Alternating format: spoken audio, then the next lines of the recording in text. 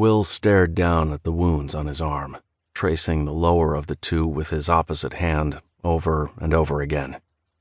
For as long as he lived, these scars would stand as a constant reminder of just how fucked up the world had become. They'd also memorialize David Ellis, a man who'd done so much to paralyze Will's soul and had now left his permanent mark on Will's flesh. Eventually, the others would likely ask Will what it had felt like to die, and he wouldn't have an answer. He'd only seen black. There were no lights, no angels strumming harps, no endless sea of white clouds. Nothing but darkness. And he'd had no sense of just how much time he'd spent in the black. One moment he was lying on the road. Then he was gone. And when he'd woken up again, he had no recollection of what had happened in between.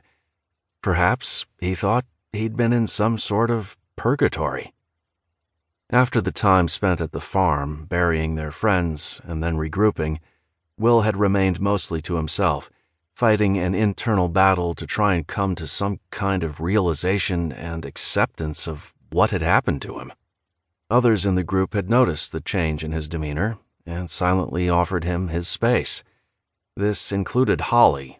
Even though each time Will looked at her, he could tell that she was on the verge of emotionally breaking, obviously wanting so desperately to help him.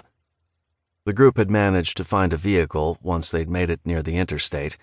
They'd chosen a minivan, which had been left at a gas station. The key to it sat right on the passenger seat. The gas pumps at the station itself had been empty, but for whatever reason, the van had remained untouched by looters, and the fuel gauge on the dash had sprung to 3/4 full once the engine had roared to life. Jessica had suggested that it was perhaps by faith that they'd found the perfect vehicle. Bullshit, Will thought, because faith had been the question with no answer since he'd woken up. Including the front cab, the van had 3 rows of seats. Jessica rode up front with Gabriel, who was driving.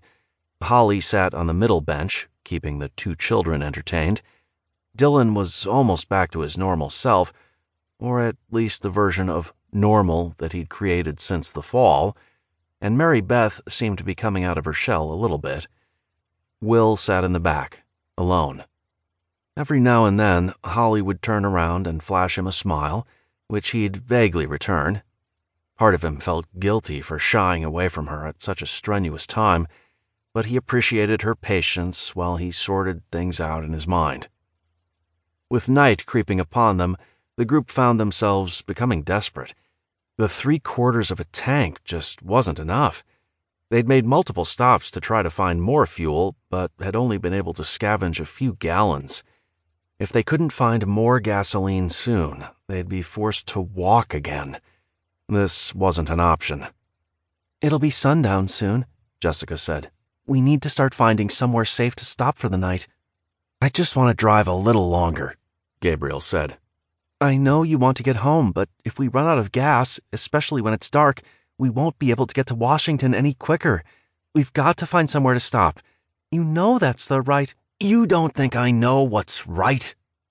"Guys," Holly said from the middle aisle, "stop it. There's no point in arguing."